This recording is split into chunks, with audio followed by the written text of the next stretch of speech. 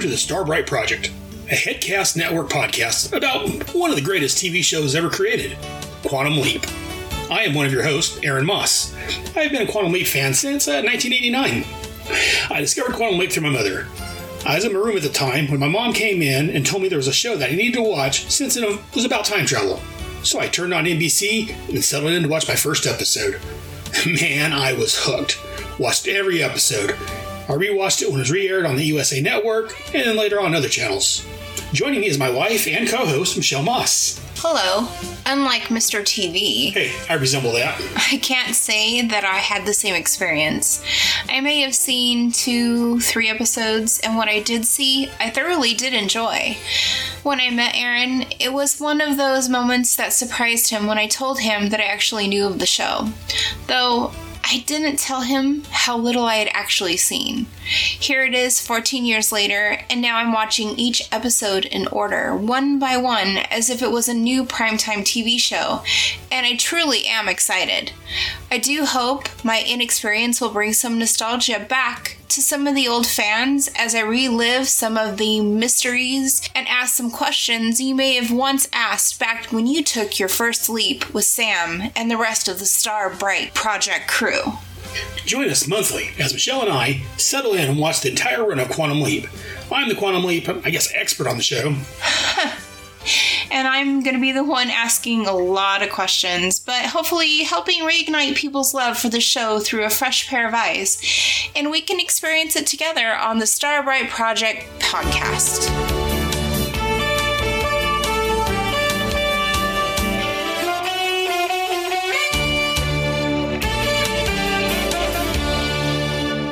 And welcome back to the Starbright Project. Woohoo! And once again, Michelle and I are back to talk about Quantum Leap. Woohoo! Once again. And this time out, we're looking at episode 3. It's entitled The Right Hand of God. It's directed by Gilbert Chilton. Written by John Hill. The leap location and date this time was Sacramento, California, October the 24th, 1974. That's close to home. It is very close to home. In fact, I would have been 4 when he leaped into this location. I was not even a twinkle in my mother's eye. Or father's eye. Somebody's eye. Someone's eye. This first aired April the 7th of 1989. And the synopsis from this one is from quantumleap.fandom.com. Sam leaps into Clarence Kid Cody, who is played by Michael Strasser in the mirror image, during a qualifying match for a heavyweight boxing championship. Little does Sam know that the match is fixed in Cody's favor, so Sam is able to knock his opponent out with only a mild defensive jab. After his match, his trainer, Mr. Gomez, played by an Alex Colin, says it's their last fight together as Cody's contract has been inherited by a group of nuns, led by Sister Angela, played by Michelle Joyner, and Sister Sarah, Nancy Colt. Sister Angela is excitedly placing her hopes in Sam that he will win the championship so the nuns can build a chapel to help the poor. Despite his reservations, Sam muses to Al that this mission must be to win the championship match. Upon returning to Cody's apartment, Sam is ushered into the limo of Jake Edwards, played by Guy Stockwell, who I find out later on is Dean Stockwell's brother, a crooked boxing promoter who fixes matches for profit. Edwards has set up Cody's last 10 victories, but now wants him to lose the championship fight. Sam attempts to get out of the situation by suggesting he might retire. However, Edwards threatens that one of his goons will shoot him in the kneecaps if he opts out of the fight. Sam backs down from the retirement idea and is dismissed by Edwards, who tells him that he will be in touch to tell him which round to take a dive in. Sam returns to his apartment and converses with Cody's girlfriend, Dixie, played by Terry Copley. Dixie is a stripper who is helping Cody save money so they can both buy a donut shop together. However, Cody owes money to a local bookie named Roscoe, played by John Grease, which Dixie repays. Sam then tells her that he must move in with the nuns so they can train him for the championship fight. Al suggests to Sam that his best shot for leaping is to win the championship. Al, who reveals he was once a boxing champion as a teenager, offers to train him. However, Sam knows he needs a real trainer, not a hologram, so he seeks out Gomez for help. Gomez refuses, stating he is tired of training boxers to take dives. Edwards approaches them and reveals he once owned Gomez and regularly paid him to take dives. Ashamed and angered, Gomez decides that he will in fact train Sam. Gomez commences the training by having Sam spar with church priest Mulrooney, played by Louis Arquette. However, Mulrooney easily defeats Sam and knocks him out. Gomez realizes Sam is in need of some serious training. With both Gomez and Sister Angela's help, Sam undergoes an intense exercise regimen to help get into shape. While they are jogging with an 80s montage, Sam asks Sister Angela why building the chapel is so important to her. She tells his backstory that when she was a little girl, her family was killed in a fire, and she ended up homeless. Her life was changed when she was taken in and cared for by the nuns. Since then, she has vowed to build a chapel as a shrine to commemorate her family, as well to help dissolute people like she once was. Al tells Sam that in the original history, Cody took a dive and lost the championship. Thus, Sister Angela never got to build the chapel and realize her dream. Sam is now determined to win the fight for her. But when Mr. Edwards learns of Sam's plans, he instructs him to take a dive in the first round. Sam tells Edwards that he will decide which round to bet on. However, Edwards eventually refuses and sends a message along with a payment, via Sister Angela, reiterating instructions for Sam to take a dive in the first round. Sister Angela becomes convinced that Sam is nothing but a cheat and retreats into disillusionment. Sam tells her he is not the same Kid Cody who took dives in previous matches and asks her to keep faith in him. During the championship fight, Sam's opponent is Tiger Joe Jackson, played by Roger Hewitt. Initially, Jackson gains the upper hand and knocks Sam down. However, seeing Sister Angela's disappointed expression in the crowd, Sam gets back up. At his instruction, Dixie streaks through the crowd, creating a diversion which allows Sam to overcome Jackson. Finally, with Al's help, Sam applies the finishing jabs and manages to knock Jackson out, winning the match. Afterwards, Dixie tells Sam they have won $48,000 for betting the correct round in which Muhammad Ali would defeat George Foreman in their famous bout which had occurred that day. It was this round, in fact, in which Sam had asked Edwards to bet on earlier, but Edwards, of course, refused. Sam and Dixie plan to keep $20,000 of the winnings for themselves, $20,000 for the nuns, and the rest to Edwards as repayment for the money he gave Cody to take dives. Dixie and Edwards leave the room to collect the money from Roscoe, who placed the bet. Meanwhile, Sister Angela enters the room and apologizes to Sam for doubting him, as well as thanking him for winning the championship so that she can now build her chapel. And of course, with that, Sam leaps.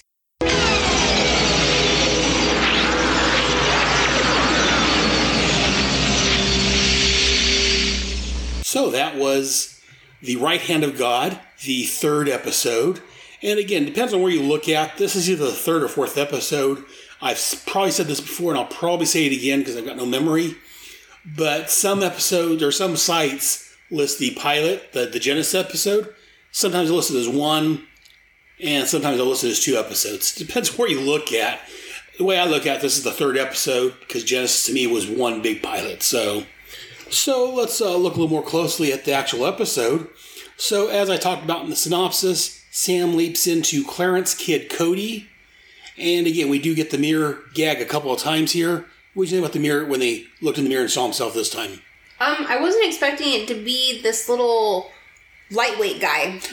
When I think boxing, I think a bigger guy.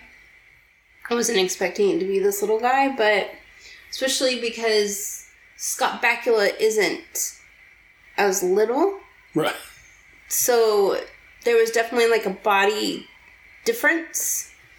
So that was kind of neat for me because once again, it showed a difference in body types. You know, they've done the difference in faces and they've done the difference in that kind of, the differences. Right. So now it was like a difference in body type for me. And usually, when we see them, usually we just get a picture of kind of like their face. It's not a big difference in the body type. Mm-hmm. But yeah, so that is a little bit different this time, I guess. Yeah, I didn't really think about that, but yeah, that's a very good point. It was a difference in the big body type. And then I liked how after the mirror, when he sat down and they were cleaning up his little wound and stuff, that there was actually a wound on the guy and Scott Bakula. Right. And I was really careful to look at that because when he goes into the apartment and he's talking to his girlfriend, Dixie, I wanted to make sure like the owie was actually there. The owie. The wound. Listen to me. The owie. This is mommy talk here. So, yeah, that I was watching for things like that this time around when I was watching it. And so again, the nuns are played by Michelle Joyner. Listen to the show later on more for that. And Sister Sarah is played by Nancy Culp.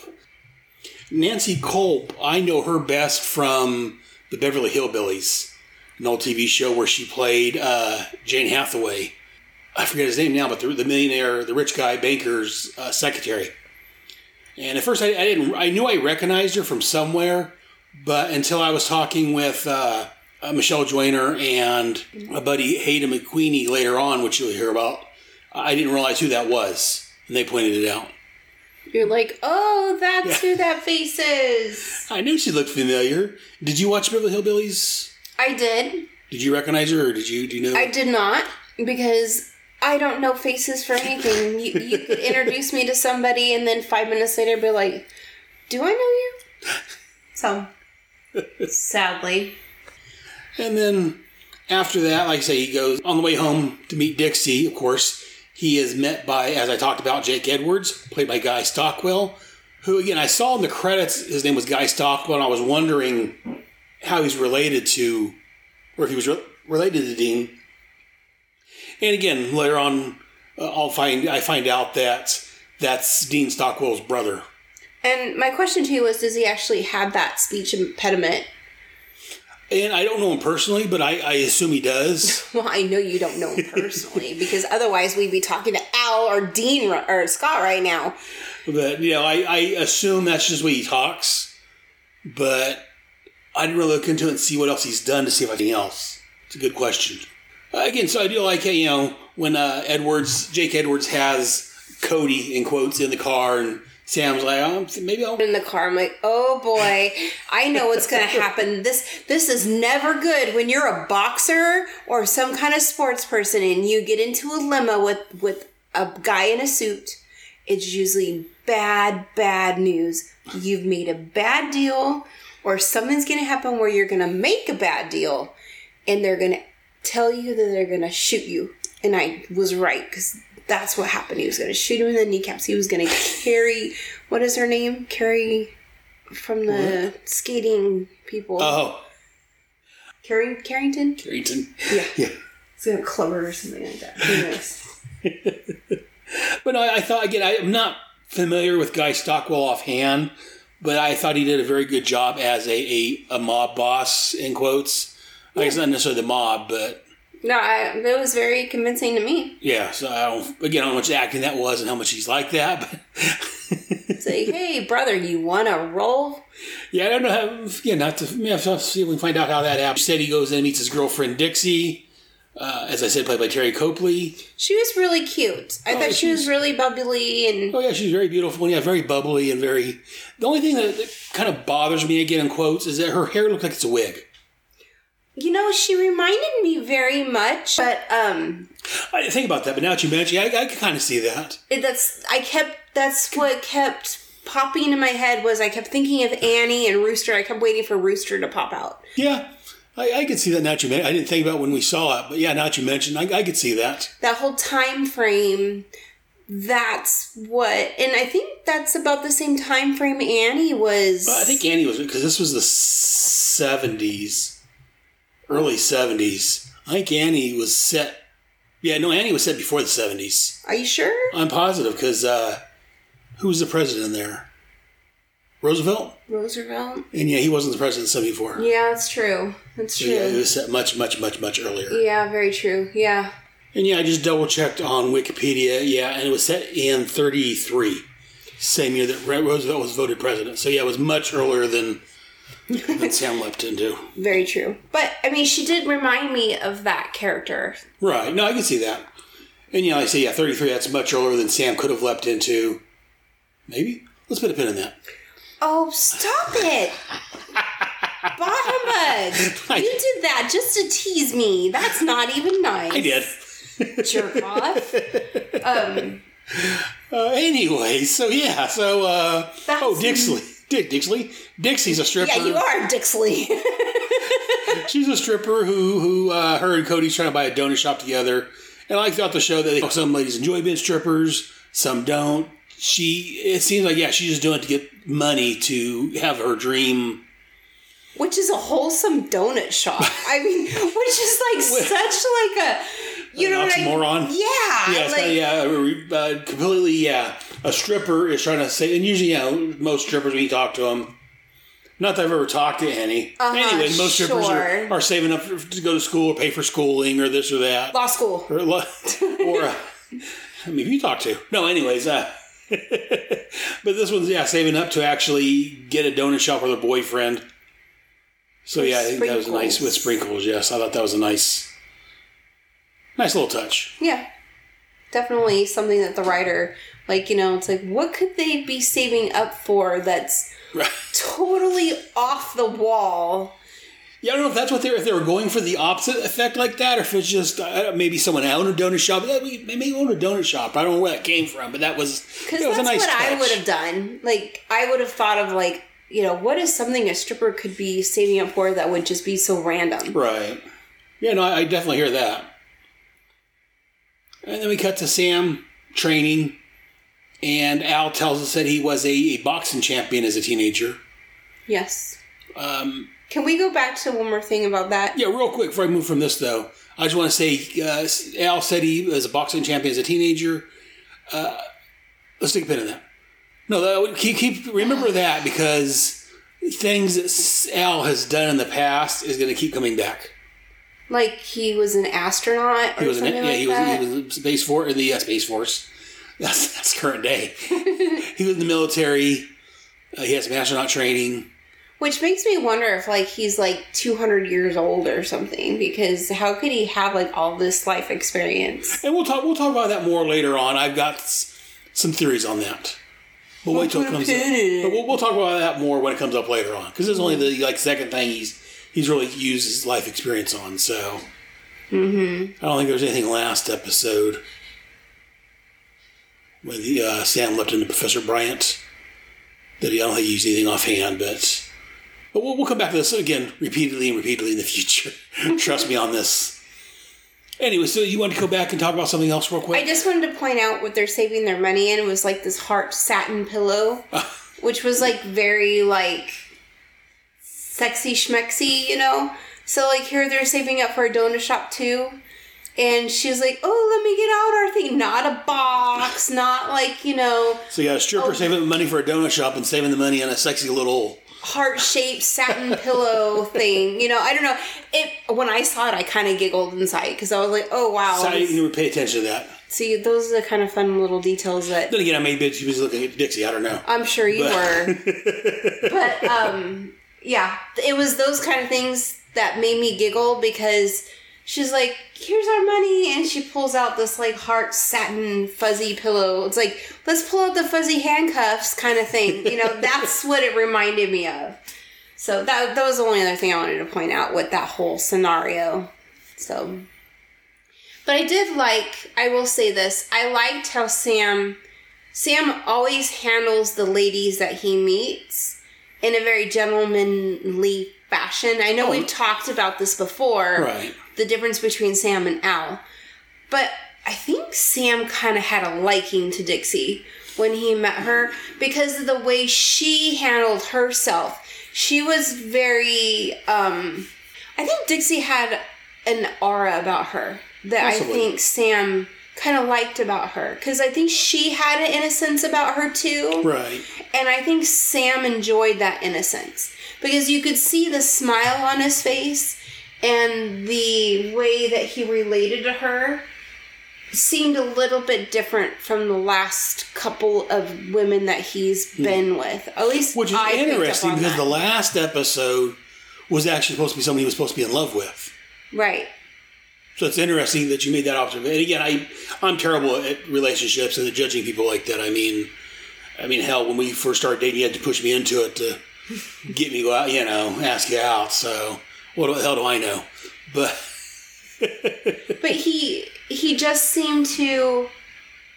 I'm not saying he was falling in love with her by any means. Right. But he seemed to fall more comfortable in line with her as far as talking with her, being comfortable with her, and coaxing her to do the things that he needed for her to do.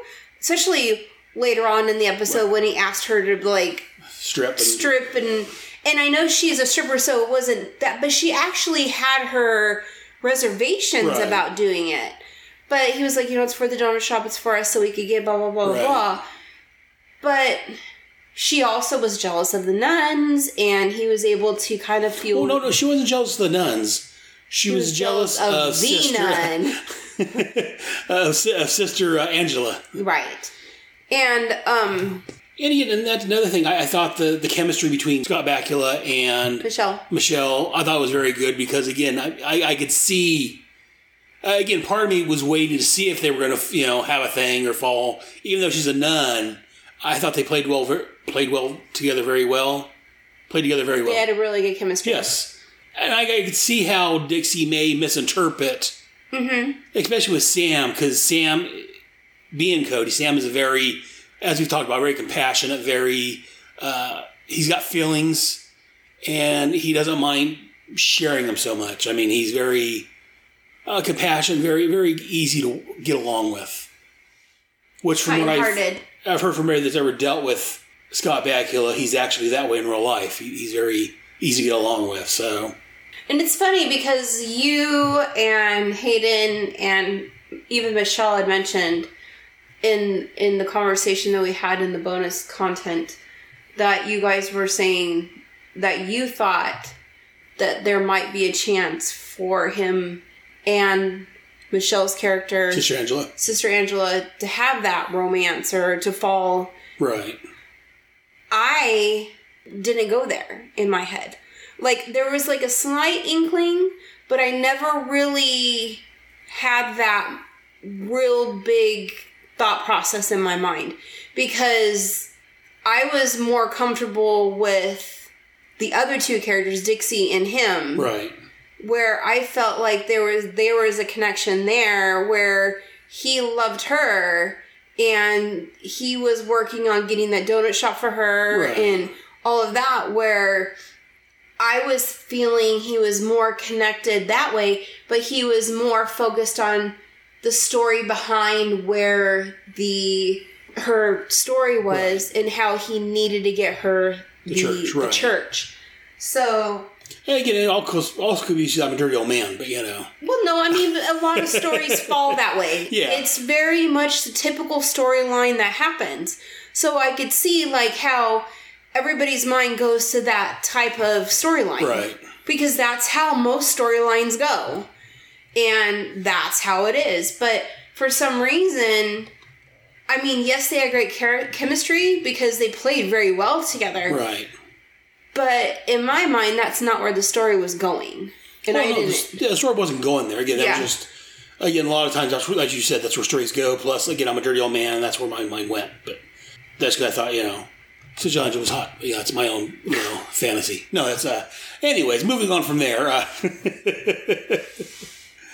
And then they get the bar scene where Sam and Gomez sit around talking, and Sam's telling him that he's no longer going to throw any fights. He actually wants to fight for real. And Gomez is telling me, I don't want to train any boxers that's going to take a dive. And then we find out when Edwards comes in, that Gomez actually used to be a fighter and used to take dives. Any thoughts on that? I think that Gomez probably has some guilt probably in there. Oh, very much so. I think it's partly why he was so adamant about why I'm no longer going to teach it, train anyone that takes dives. But he was already at the beginning of the episode in the ring with him. Right. So that's kind of confusing to me because why was he already with him to begin with unless he's decided that he's just done with it? Yeah, I think it's just he just reached a point where he's been trying to train Kid Cody, but Kid Cody's been taking these dives. Without knowing it? I'm not sure if he didn't know it or if it just got to be too much for him. He finally, you can only pile on so much for, something's going to break down. And maybe Kid Cody figured out that he was dealing with the whole church thing too now, and that's like another level of... You mean Gomez? Yeah, Gomez, sorry. No problem. Maybe Gomez, now with the level of the church being added to it, that Gomez is like, you know what, no, that's where I draw the line. Maybe that pushed his final button and finally pushed him over the edge. Yeah, that could be very well could be it. He's like, it's one thing to take a dive and it be for yourself, But when you add other people to it, especially a church and nuns, and orphans and that kind of thing, that's where he draws the line. And Kid Cody, I keep saying that. And Gomez actually, it seems like he's very close with the church and the priest and the nuns, because they all seem to kind of be in the same circle. If you think about it, like they all kind of knew each other. Well, I don't know how well Gomez knew any of them beforehand, because the nuns had won or bought Cody's contract from someone. Yeah, I don't know if they said where he got it from. I forget someone inherited. I forget where it came from now. Mm-hmm. They talk about the beginning that it was inherited. I think someone died and left the church and the nuns his contract. Okay, but how are the nuns in that ring with them? Because it seems like he's training in where the nuns are at. Well, yeah. So what happened was, before we started this episode, Kid Cody was being trained. His contract was owned by somebody. Mm-hmm. Mr. X, we'll call him. Meant the place. Well, I'm getting there. He was being trained by Mr. X. Or he was owned by Mr. X. Mm-hmm. And Gomez was training him. Mr. X died, and he left his contract to Kid Cody to the nuns. So the nuns had just shown up. And that's why they wanted him to move into their place, because they didn't have a lot of extra money for him to pay rent somewhere. Right. So they wanted to move into their place, and they had some place where he could train. So that's why the nuns were there, and the trainer was all there. Okay. Because Gomez was training him. Yeah, whether it was Gomez's gym or I don't know where they was training at, but maybe it was the church. I don't know. I don't think it said where he was actually training at. But yeah, it's just the nuns owned Sam. And so that's why they were all together. I don't think Gomez had any prior dealings with the nuns before this. Or maybe Gomez went to that church. Yeah, maybe. You never really go into any details on that, so it's a possibility. I'm fanscaping it. That's fine. Yeah, that's what we do. And I do like when Edward approached him and said, that it revealed all this. Gomez, that was enough to push him back over the edge. Okay, I'm going to train you now. Let's do this. Yeah. That was like one of those things where it's like someone just takes you off, or you're just like, I'm going to prove you wrong. Yeah. Very much so. That's really like a lot of people's personalities. I know, like that's kind of like how I kind of operate half the time, especially with certain people. But yeah, I liked that attitude about it, and then the whole 80s montage. And my question is, and I know that you're going to put a stupid pin in it or whatever the case may be, but I'm going to say it anyways, even though I'm not going to get an answer. Well, you'll get an answer. Just do that when you like. Anyways, what's your question? I don't even know if I want to waste the breath doing it. Go ahead. Kid Cody. Let's put a pin in that. Not joking. Stop it. Kid Cody is training. Right. Though you see Scott Bakula, the actor, doing the chin-up pull-ups. Kid Cody is the one doing the pull-ups. He's gaining the muscle. But Sam is only mentally in the body, correct? Sam is mentally in the body because he's leapt into the body. This episode? Oh, Jesus Christ. And yeah, I don't want to go into too much detail because, again, this will... I was going to say this will be explained later, but not really. I'll tell you this. The way they handle it varies. Because this episode, the way I'm seeing it is this. Oh my God, this is so horrible. Kid Cody is doing the pull-ups, which means he should be the one who's training. His body should be the one that should be gaining the muscle. Right. Okay. We'll go with that. Okay. But you see Scott Bakula doing the training, which my brain goes, Scott Bakula is the one that's getting the muscle. But then my head goes, no, Scott Bakula is not getting the muscle because he leapt into Kid Cody's body. Kid Cody's body is doing all the work. Yes. And is getting the muscle. So... even though we see Sam doing it, we're going to say it's actually Kid Cody doing it. Right. So... and again, we'll talk more about this in future episodes. Oh, Jiminy Christmas. But for the time being, yes, that is correct. Okay. But I will say that Sam is gaining experience. Yes, he's getting the knowledge. And he's getting the muscle. He may gain muscle memory from it. Muscle memory. That's what I'm... Yeah. Yes. But yeah, Kid Cody's actually... Because again, Kid Cody may actually need the training because like Gomez said, the last 10 fights he's... But he's not really getting the training because he's over with the white coat people in the memory box. But no. But his body is, but it doesn't matter because even if he was like, I'm learning the right hook, left hook, duck, doing all this stuff. It's okay. It's not so much. Let me finish. Sorry. He's doing the, if someone gives you a right hook here, you're going to duck and go left hook here. And that's Scott Bakula learning that. So then what's going to happen, though, is Scott Bakula learns that Kid Cody comes back, he's not going to remember that. So the next time he goes into the ring, even though he's going to be retired anyways, but that doesn't matter. Right. But he's going to go into the ring, he's not going to know to do the duck and weave thing because someone throws him a right hook or a left hook or whatever, because it was Sam who learned it. So poor Kid Cody, because Sam learned the move and not Kid Cody.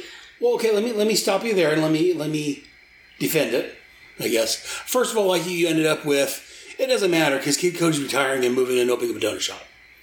He's probably never going to fight again. He's going to get fat and old eating donuts. I know I would. I'm already fat and old, but that's beside the point.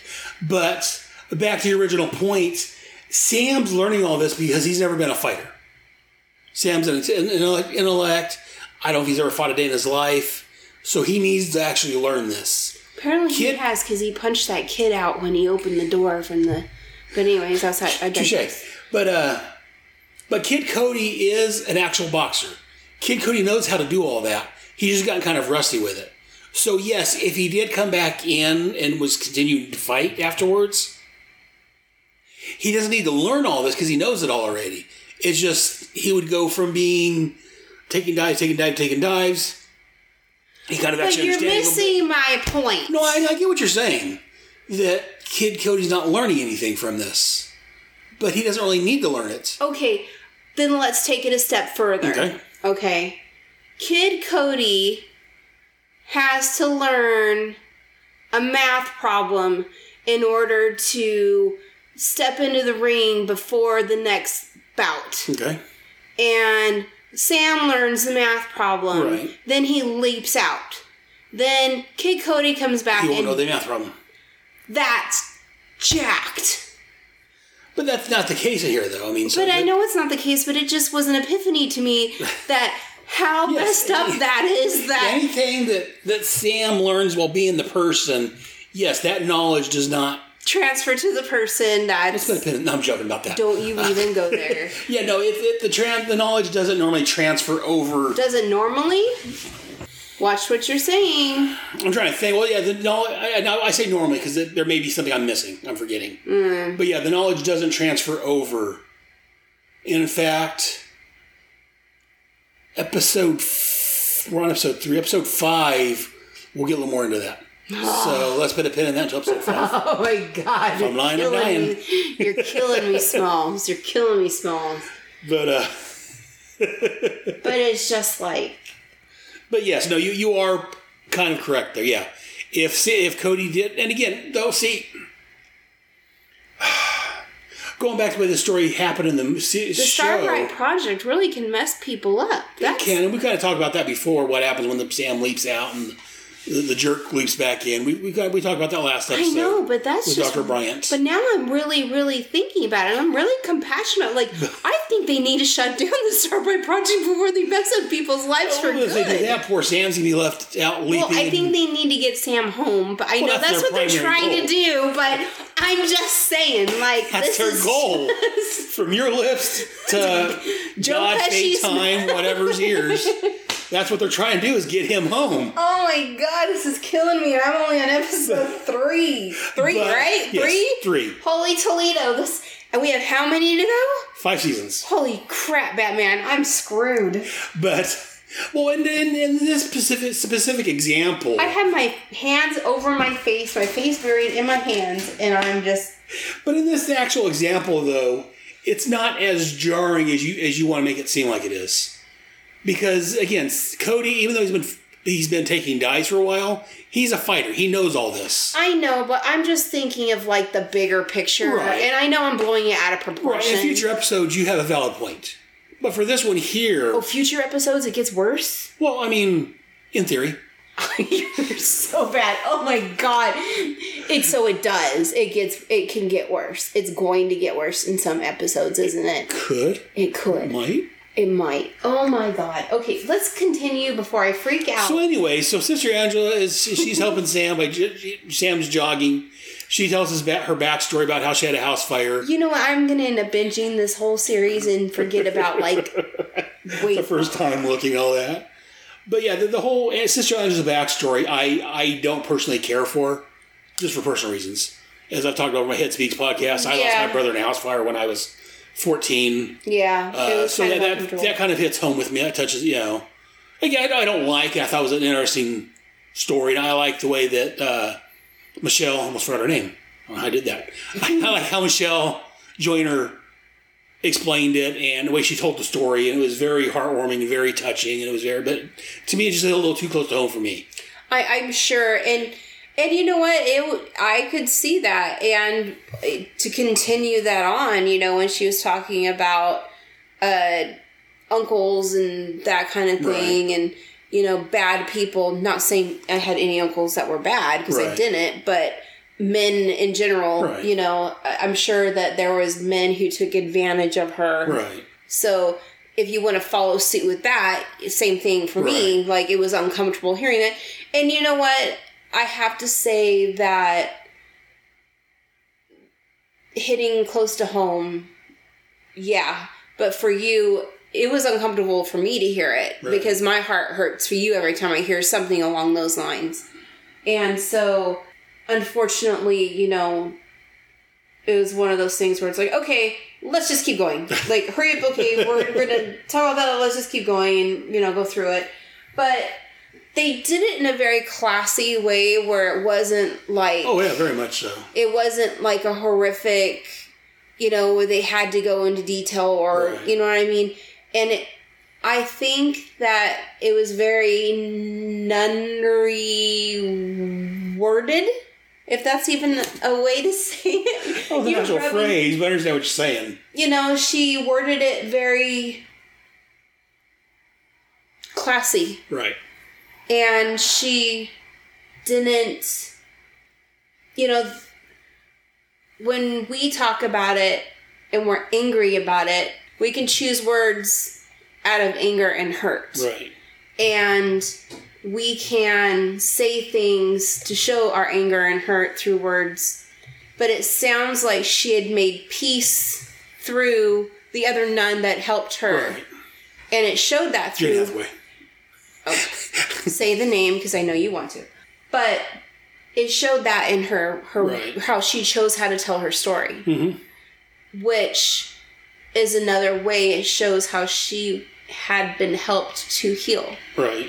Because when you hear someone tell their story and their past story, you can tell whether or not they've been healed or if they've chosen to heal or whether or not they've accepted what's happened and chosen to move forward in their life. Right.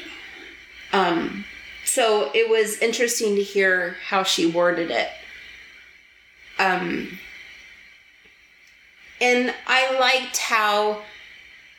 she told how she wanted more from her life and how she was wanting to give back. And I thought that was pretty cool. It was really pretty. Oh, very much so. It warmed my heart. I think that she... and then, I didn't realize it at the time, but she was talking about where she wanted it placed. And then... after watching it the second time, that's when I realized, that's why they placed him into that one spot with the dirty couch. And I didn't put two and two together the first time I saw it.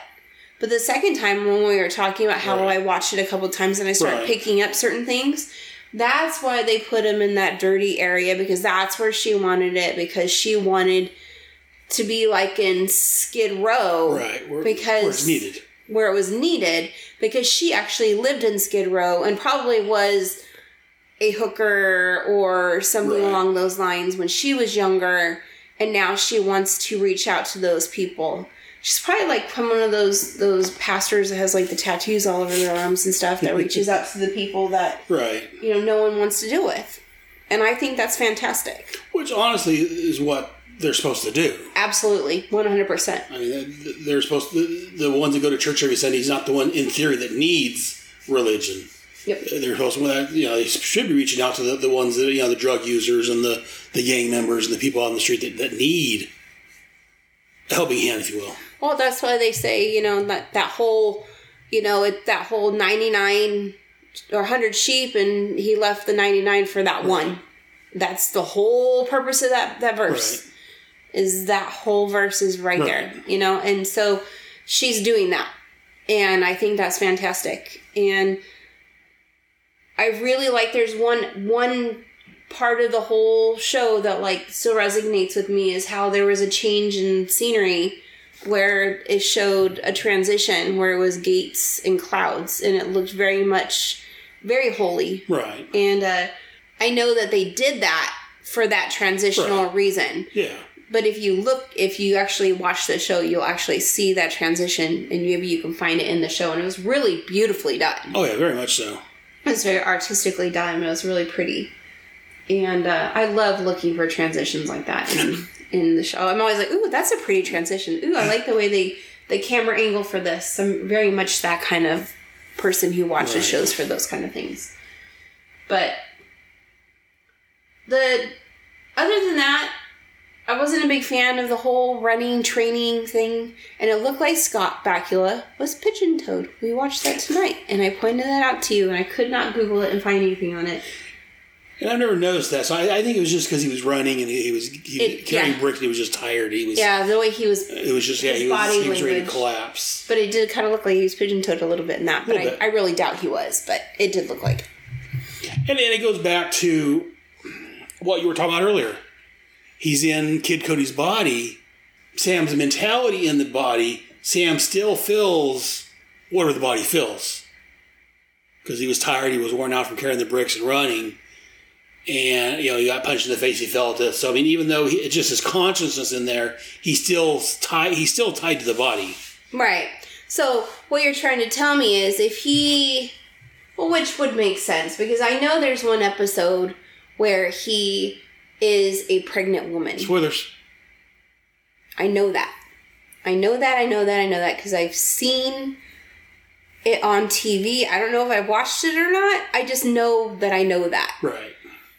So, I'm sure he felt labor pains, which means he's tied to the body. Let's put a bit in that. Oh, shut up. But then we move into when Sam, again, and Sam, once he hears Sister Angela's story, he's even more concerned and trying to... He's more compelled. Right, but even then, even without that story, I think Sam does the type, he wouldn't take a dive anyways. He would do his best anyways. Right. Because that's who Sam's got morals. He's got a strong character.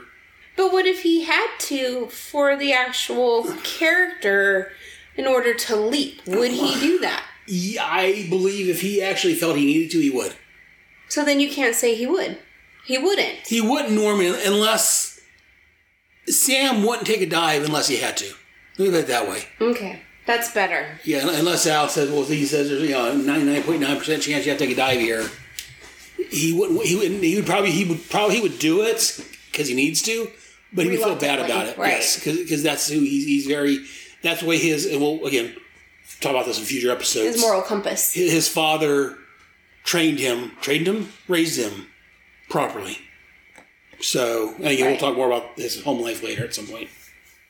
But anyways, moving on from there, when he returns to the church, and Sister Angela tells him that Edwards brought him some money and told him to take a dive in the first round.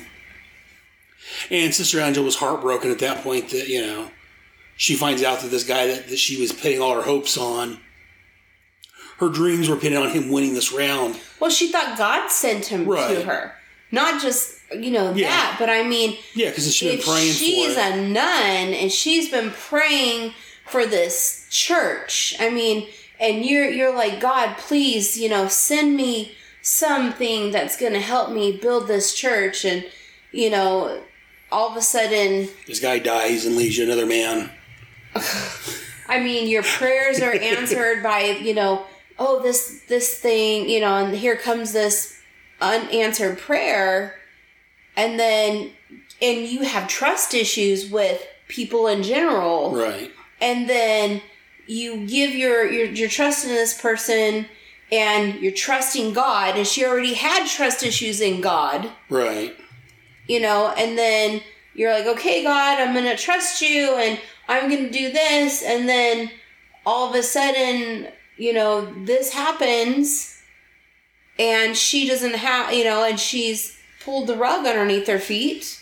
Mm-hmm. And then she, second guesses it, and now she's mad at God, and she's mad at everything else, and heaven forbid, I mean, she feels destroyed. Mm-hmm. Very much so. So I could see where, she's feeling like that. And she's unloading all this on Sam, who, again, as we've talked about, has got a moral center. He's got, he's a very stand-up guy, but he's left in the body of this man who isn't quite so upstanding. No. He's willing to take dives. He's doing it for good reason. He's doing it so his and a girlfriend can get a donut shop. But it's still, again, even though it may be for a good reason, it's not a good thing to do. Right. And so Sam's hearing all this, and again, Sam is the very emotional type. He's very much the type that, that kind of bothers him knowing that's who he's leapt into, I think. And so he's trying to tell the sister, well, I'm not the same Cody. I'm not the same guy. And he's literally not the same person that took dives in the previous matches.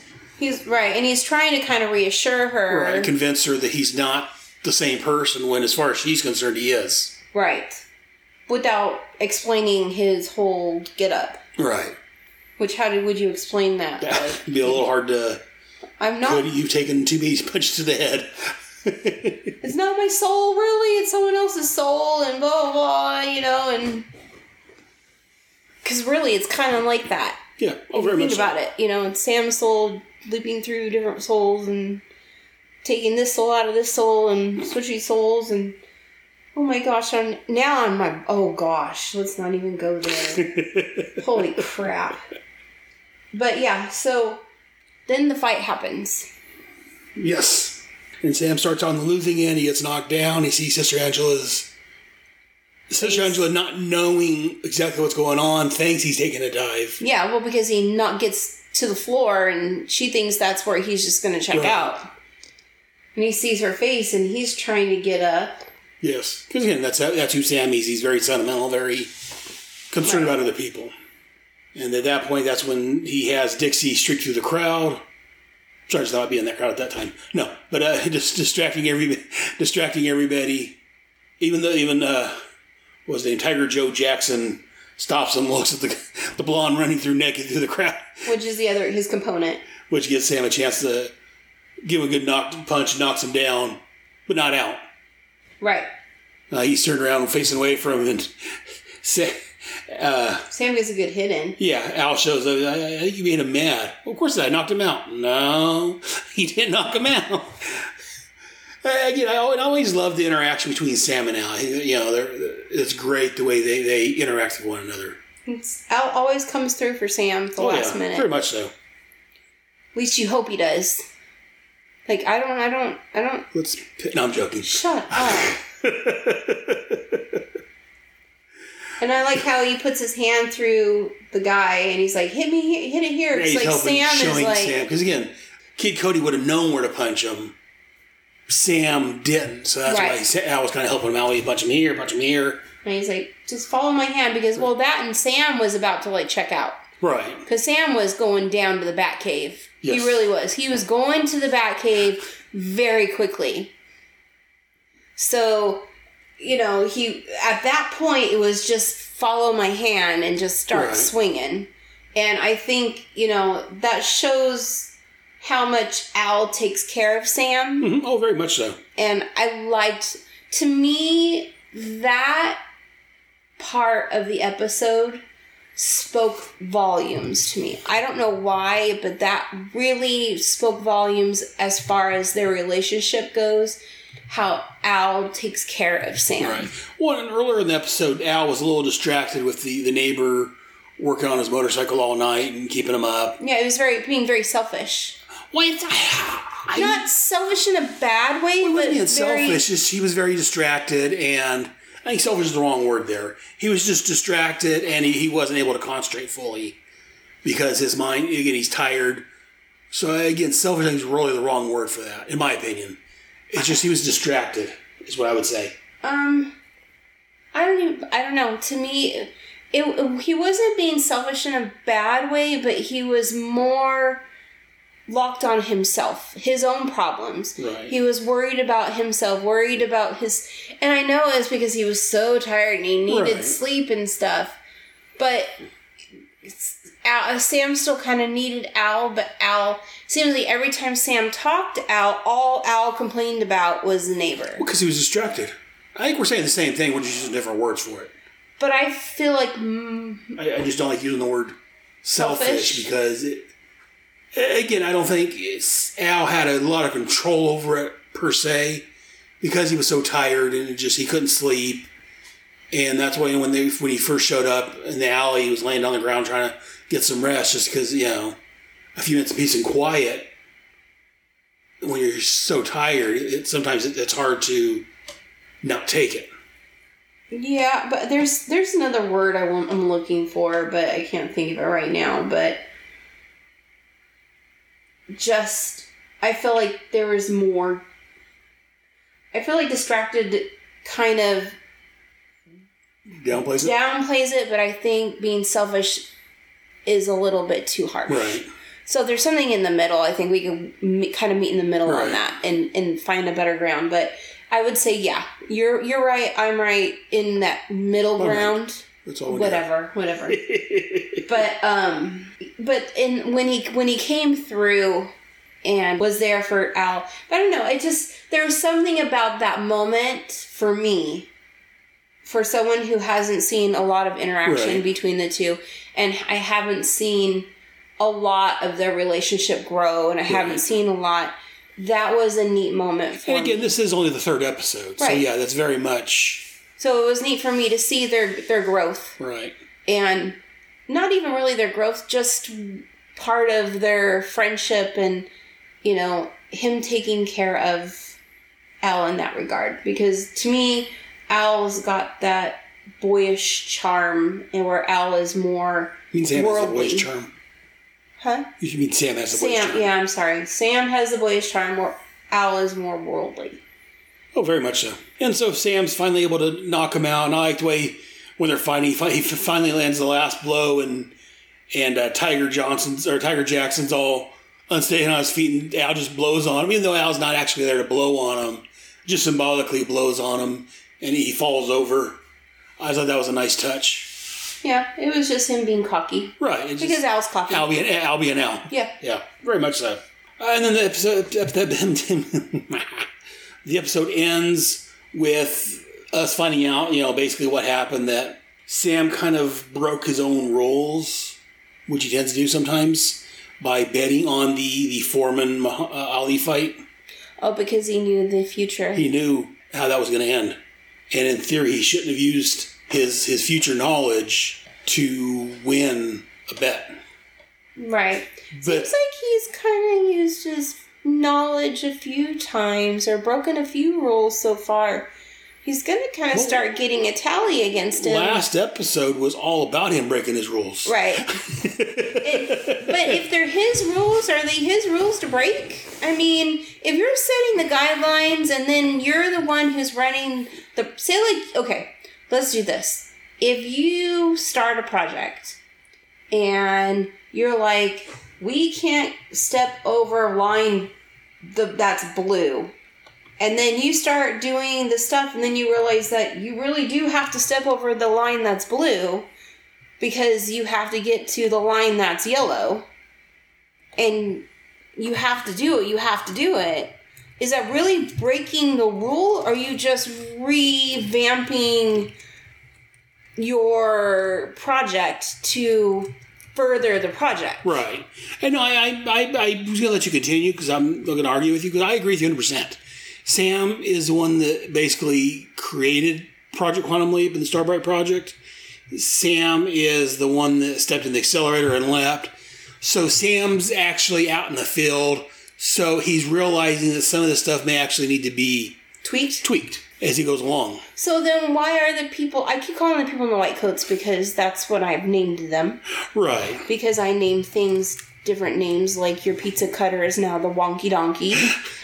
But then why are the people in the white coats so pissed off, and why are they so saying that there's so many rules? And because it's a government project. Oh. And even though Sam is the one that created Project Quantum Leap, Sam is the one that he's the brains behind it. He's the one that's out in the field leaping and all this. Mm-hmm. It's a government project. Okay. The government's funding it. The government has to give approval. If the government was to cut their budget, as we talked about earlier, if they were to cut the budget, if they were to close down Project Quantum Leap, Sam's stuck out there on his own with no support. And who knows what will happen if that happens. Okay. If they were to close everything down, shut down the accelerator and everything, who knows what would happen to Sam out on his own. Would he be stuck where he's at? Would he continue leaping? And if so, where would the bodies go? Does Sam have other family that's missing him? So after that... Jiminy Christmas. We're definitely... Well... Because I know his dad died, but is his mom alive? You're not going to tell me, are you? He does mention he has a mom. In a previous episode, he's mentioned he has a sister. Oh, that's right. I forget what else was mentioned and what I know, so I don't want to go too far into it. But, so let's put it this way. He did have other family. I just won't go as far as that much just around and what they're thinking, because again, we will touch on this in future episodes. Okay. And some of the other... We cannot record fast enough for me. Yeah, a lot of these questions will be answered in future episodes. We're just going to have to record like one episode a night, because... But yeah, no, kids? We don't have kids! Job with the fire department. The episode ends with Sam and Dixie explaining how the money's being split up, explaining it to Dean Stockwell's brother. And like they walk out with what's his name? I forget the guy's name now. The bookies walked out of the book. He's like, yeah, we need to talk. Oh, yeah, because now he's in trouble. Yeah, because now he owes this big guy all this money. So, yeah, so Dixie goes out to collect the money, and while she's gone, Sister Angela walks in, apologizes for doubting him, and Sam leaps out into a pig farmer. Yep. As you call him. The pig farmer guy. Yes, the pig farmer guy. Yep. We'll talk more about next episode. Any other thoughts on this episode, though, The Right Hand of God? No, I just thought it was a pretty good episode, and now that we broke it down, I think I enjoyed it more than I thought I did. Like, the more when we start talking about it, you get more things cleared up and more questions asked. Once you start really processing it, it's funny because I like the show.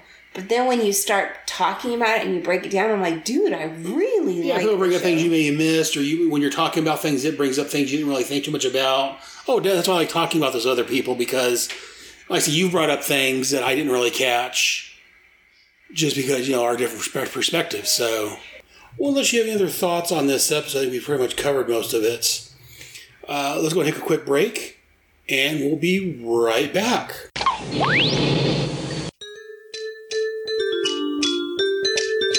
Hello, Paul. Hello, I am Dr. Herfenstaffner. Come in, please. Take a seat. What can I do for you today?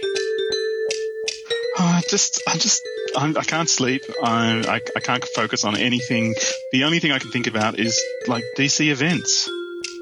DC event, as in the comic books. DC events. Yes, the comic book events.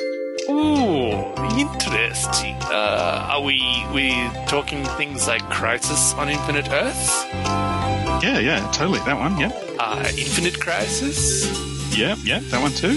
Oh, very, very. Invasion, maybe? Yeah, definitely. The Genesis? Not so much. No? Oh.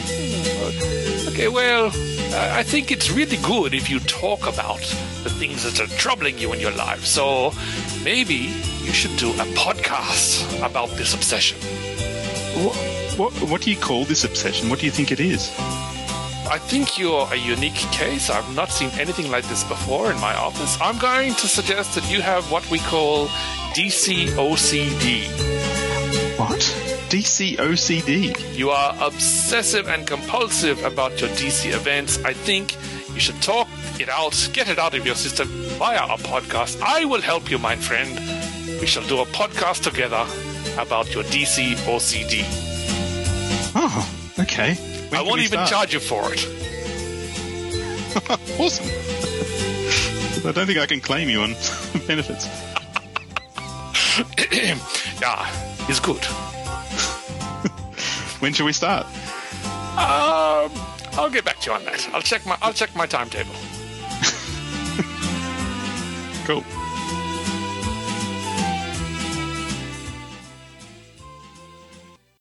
The time is out of joint. The time is out of joint. The time is out of joint.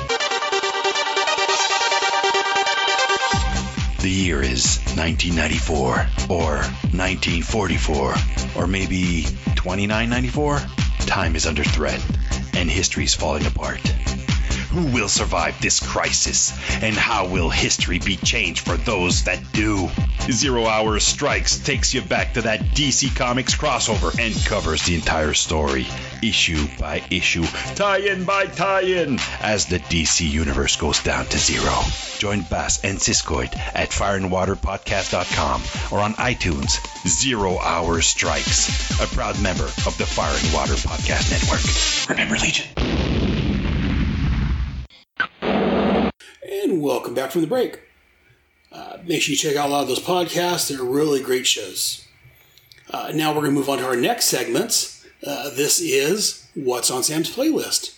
I hope this music is better than the last episodes. I mean, except for Elvis and the Doors, but come on, grazing in the grass.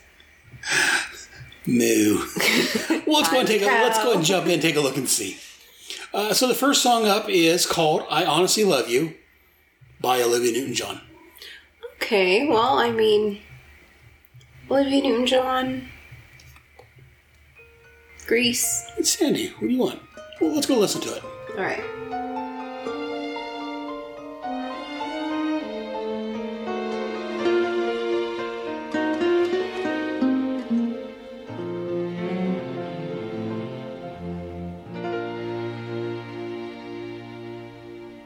Maybe I hang around here a little more than I should. We both know I got somewhere else to go. But I got something to tell you that I never thought I would. But I believe you really ought to know.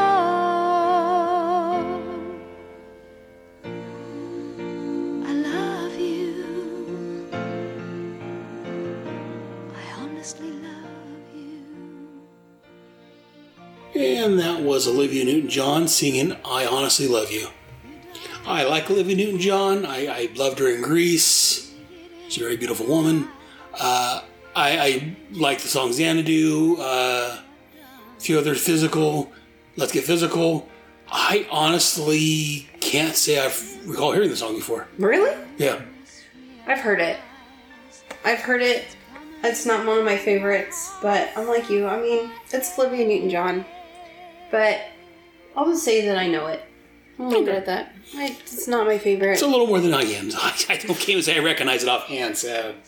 I think I've heard it because I think my mom has, like, probably sang it to me, like, in jest or something. Right. I don't know, but I've heard it. And I may have heard it somewhere. It just doesn't ring any bells with me. It's not like Let's Get Physical or Xanadu or something. And that was, like, top one, like, number one? For that month. Yep. So let's go and move on from that one then, since neither one of us have really much to say about it. The next one, I don't recognize this offhand. We'll see. It's called Nothing from Nothing by Billy Preston.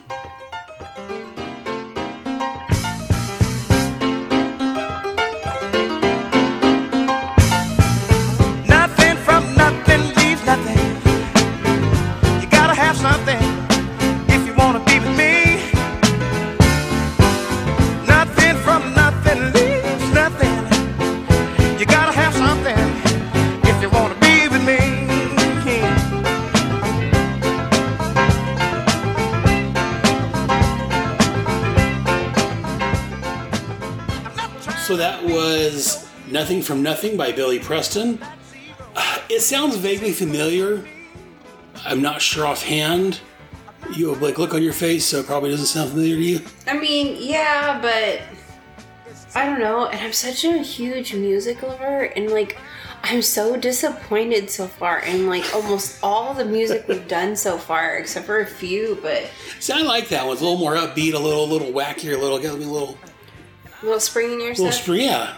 I like that. You're doing song. like the daddy dance. Yes, I like that song. It's again, it sounds a little familiar from somewhere, but yeah. It sounds like something you would like hear like in a movie or like somebody would sample it for something, but. Yeah, I like that song. It's again, nothing against Olivia Newton-John, but I like that one a little better than I Honestly Love You. Just because, again, it's a little more upbeat, a little more do-do-do-do. Well, you seem to like the brass. Like, you like brass and horns and that kind of thing. And I don't know. I'll just say, okay.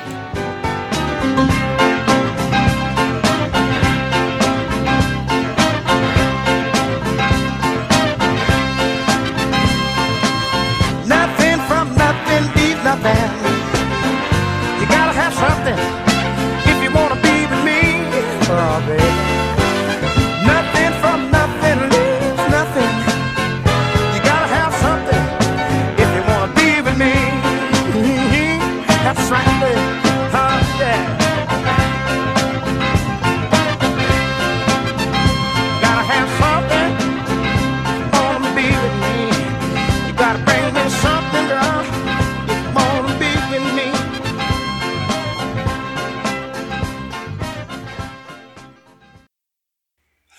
Let's move on to the third one, then the final one for this episode. Oh, please make it good. Well, it was Dionne Warwick and the Spinners. That helps you. A little bit. Then Came You. It's probably a slow song. Well, let's check it out and see.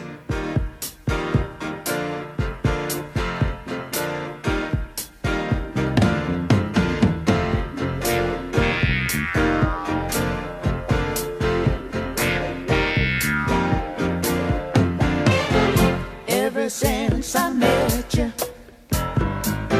seems I can't forget you.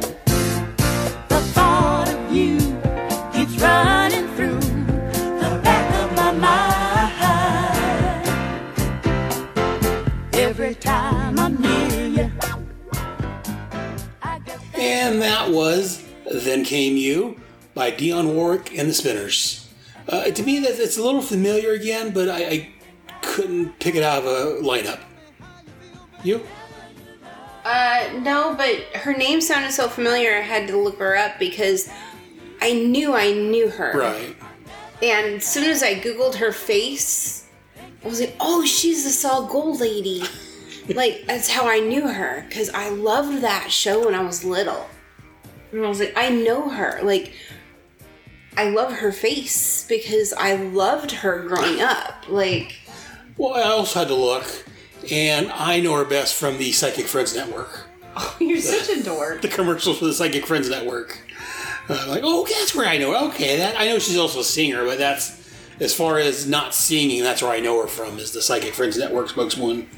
She's related to Whitney Houston, too. Yes, her cousin. Yeah. And you want to know something really kind of funny? Since you were, not funny, but like kind of...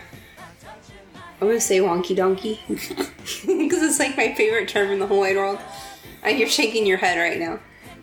Did you know, back in March 21st, 2013, she declared bankruptcy because of the mismanagement of her business affairs, and she lists liabilities that included nearly $7 million she owed to the IRS. From the years from 1991 to 1999, and more than $3 million in business taxes owed to the state of California. How do you do that? Got a good lawyer?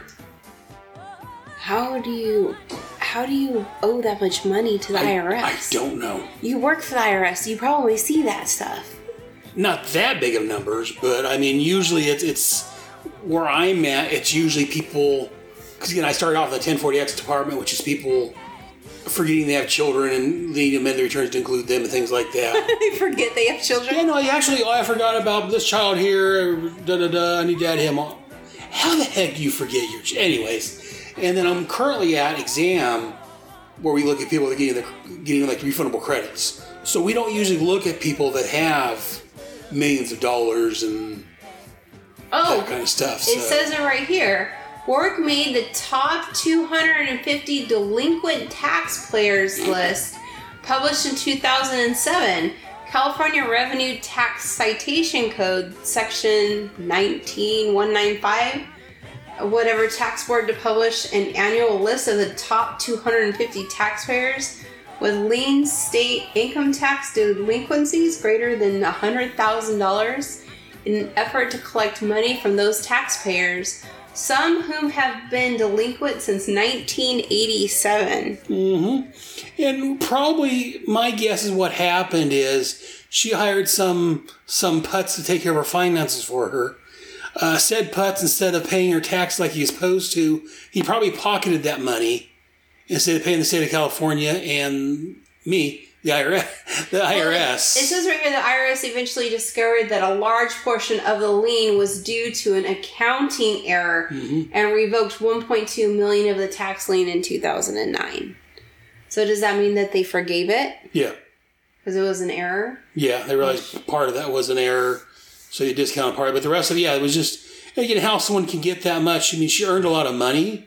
Right. So if she didn't pay her tax like she was supposed to, and again, a lot of these people aren't, forgive the wording on this, aren't smart enough to know how to do all that. So they hire someone to do it, and you trust the person that you hired is taking care of your finances. Right. When they don't, you end up owing $7 million to the IRS. God, that would be a scary feeling, wouldn't it? Yeah, they come knocking at your door. Excuse me, you owe us some money, young lady? But yeah, so I can understand how that could happen. Again, Diane works, a singer, a writer, this and that. She's not a... financial consultant. Financial person, yes. She can sing, but yeah, doing the tax forms, especially as much money as she's probably was making, is a little daunting, so she hired someone... She hired the wrong person, basically. That's too bad. But yeah, no, she's made some really amazing music, and she's done some really cool things. She's worked with Burt Bacharach, which was one of the other writers that we were talking about in one of our other... I think we'll talk about it next month. Oh, is that next month we talk about him? Oh, okay. If I'm not mistaken. Okay. It could have been last month. I slept since then. Who knows? But yeah, that was Beyond Work for the Psychic Friends Network. And then came you. Well, unless you have any other thoughts on that, we'll move on to our next segment. Anything else you want to say about that? About those songs or anything? No. Just that you're a little disappointed with them? No, I'm just hoping that we get some good music coming up, because this is just kind of bumming me out. I was going to move on to our next segment. Again, I don't have an opening for this yet, but maybe I'll do that so in the future. This is what we're calling a brush with history. This episode, it was very blatant because it was part of the plot. The Muhammad Ali fight versus Shoeless Joe Jackson. No, wrong person. I know. George Foreman. My mind turned off for a second. That was actually a fight. It was called Rumble in the Jungle. It was a historic boxing event set in Kinshasa, Zaire, which is now the Democratic Republic of the Congo, on October the 30th, 1974. Held at the 20th of May Stadium, which is now known as the Stade Tata Raphael. It pitted the undefeated world heavyweight champion George Foreman, who now sells grills, against the challenger Muhammad Ali. Sting like a butterfly, float like a butterfly, sting like a bee. There you go, you got it.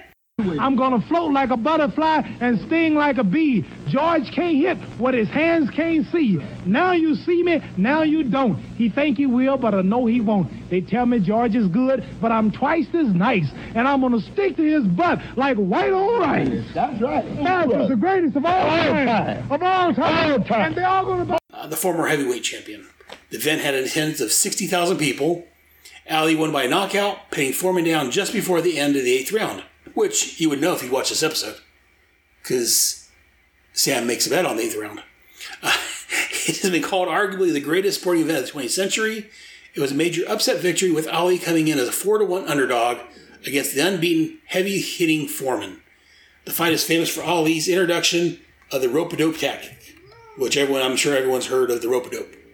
No? Nope, never heard of it. It's a fight, yeah, it's again, I don't know what it is offhand, but yeah, there's the old rope-a-dope. Anytime it comes to boxing stuff, they talk about the old rope-a-dope. The fight was watched by a record estimated television audience of 1 billion viewers worldwide, becoming the world's most watched live television broadcast at the time. This included a recorded estimated 50 million viewers watching the fight on pay-per-view on closed-circuit TV. The fight grossed an estimated $100 million in worldwide revenue, which, if you adjust it for today's money, would be worth $5 million. Wow. So that was the fight. Again, I was 4 at the time. I wasn't so much watching boxing matches at this point. I was watching Sesame Street and Mr. Rogers and Electric Company. So I wasn't. Again, you weren't even a twinkle in your daddy's eye. Yep. But again, I've always heard of the Ali Foreman fight. Anyway, everyone knows Ali. Everyone knows George Foreman. Again, George Foreman selling girls nowadays. That's how low he sunk. But or how smart he is. One of the two. One of the two. Yeah, I don't know which it is. Business plans. When you don't want to fight anymore, what do? Sell grills. Yeah, sell grills. Sell the George Foreman grill. Yeah, no, so I guess he actually is pretty smart. Instead of getting his brains beat in. He's making money off of infomercials. Making money off people. Because I tell you what, those grills. things sold like hotcakes. In fact, if I'm not mistaken, I know a family that had one. Yeah, I knew a couple families that had one. We used that one quite a bit. For a while there. Yes, we did. But anyways, that was the brush of history for this month. Any other thoughts on that before we close out of that? No, I think we covered quite a bit. I think it was interesting to see him bet on that, like we talked about. Right, yeah, we talked about that during the main segment of the show. Sam using future knowledge to make bets to help out his host. Which, again, he shouldn't do, but again, as we said, he's the project creator, he's the person leaping, he's, able to make changes to the rules as needed on the fly. And unlike last episode, this was actually a change in the rules to help somebody out, not to help himself out. So, can't go wrong there. Nope. Anyways, unless you have any other thoughts about anything we've talked about today, I guess we can end it there. Though, normally we would be back in 30 days with episode 4, where he leaps into... What does he leap into? A pig farmer. A pig farmer. We'll be talking about that next month with our buddy Hayden McQueenie again. But that's going to do it for this month. But be on the lookout. Should we tell him? I think we should. Let's put a bit in that. No. No, we are going to be releasing a special episode 3.5 with some bonus content. We've kind of hinted around earlier in the episode about it. So we talked a little bit about it earlier. But watch for it in the coming days. We'll have episode 3.5 with some bonus content.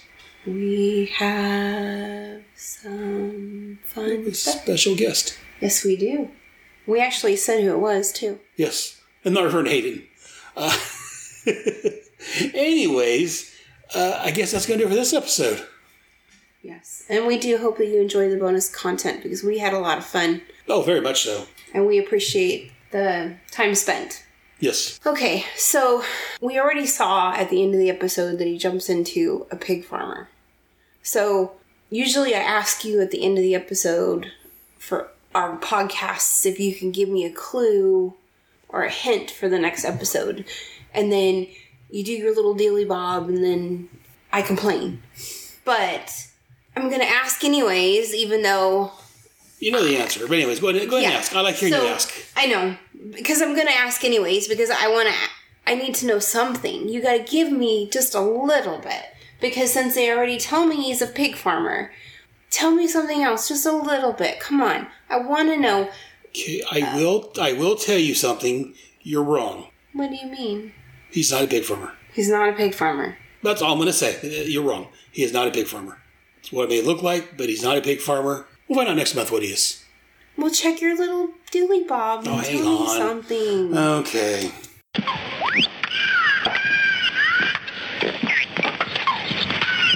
Okay, yeah. Oh, you want to know what it says? It says you're wrong. He's not a pig farmer. Smarty pants. And something about Piggy Sue. Oh, Piggy Sue. Piggy Sue? Yeah, he was holding a pig in his arm. Piggy, they say Suey, Piggy Sue. Oh, boy. Thank you for listening to the Starbright Project. Join us monthly as we continue leaping with Sam and Al. If you like the show, I recommend buying Quantum Leap on Blu-ray. You can also watch it on the NBC website or app.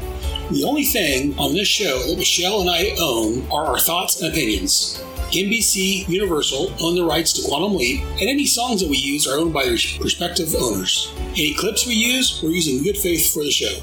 I know this doesn't excuse us legally, but we just don't want NBC to sue us. We're just big fans of the show and want to share that love with the world. For more podcasting goodness, check out the other shows on the Headcast Network.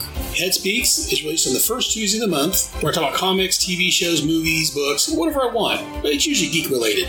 G.I. Joe, a Royal American Headcast, is normally out the second Tuesday of the month, where a rotating batch of guest hosts and I discuss the G.I. Joe comics and cartoons from the 80s. The third Thursday brings us Task Force X, where I talk about John Ossinger's Suicide Squad and Paul Kupperberg's Checkmate comics, both from the late 80s, early 90s.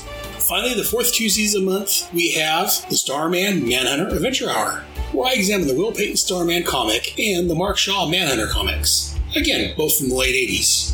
Then on Thursdays, I release my second batch of shows, where Michelle shows up on most of them. The first Thursday of the month, I'll be releasing the Starbright Project, a Quantum Leap podcast, where Michelle and I look at the greatest time travel show in the late 80s and early 90s.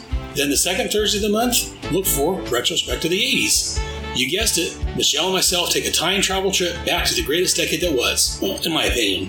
The third Thursday, we'll maybe bring another show, Voyager's Cast, where Michelle, I, and some guests look at the best time travel show from the early 80s. And finally, on the fourth Thursday of the month, I have Bravo Team, where myself and possibly some guest hosts talk about anything G.I. Joe related, not covering the main G.I. Joe show. Also, if you like what I'm doing, please check out my Patreon page at patreon.com/headcastnetwork. If you're enjoying my shows, throw a few bucks in the bin. It'd be most appreciated.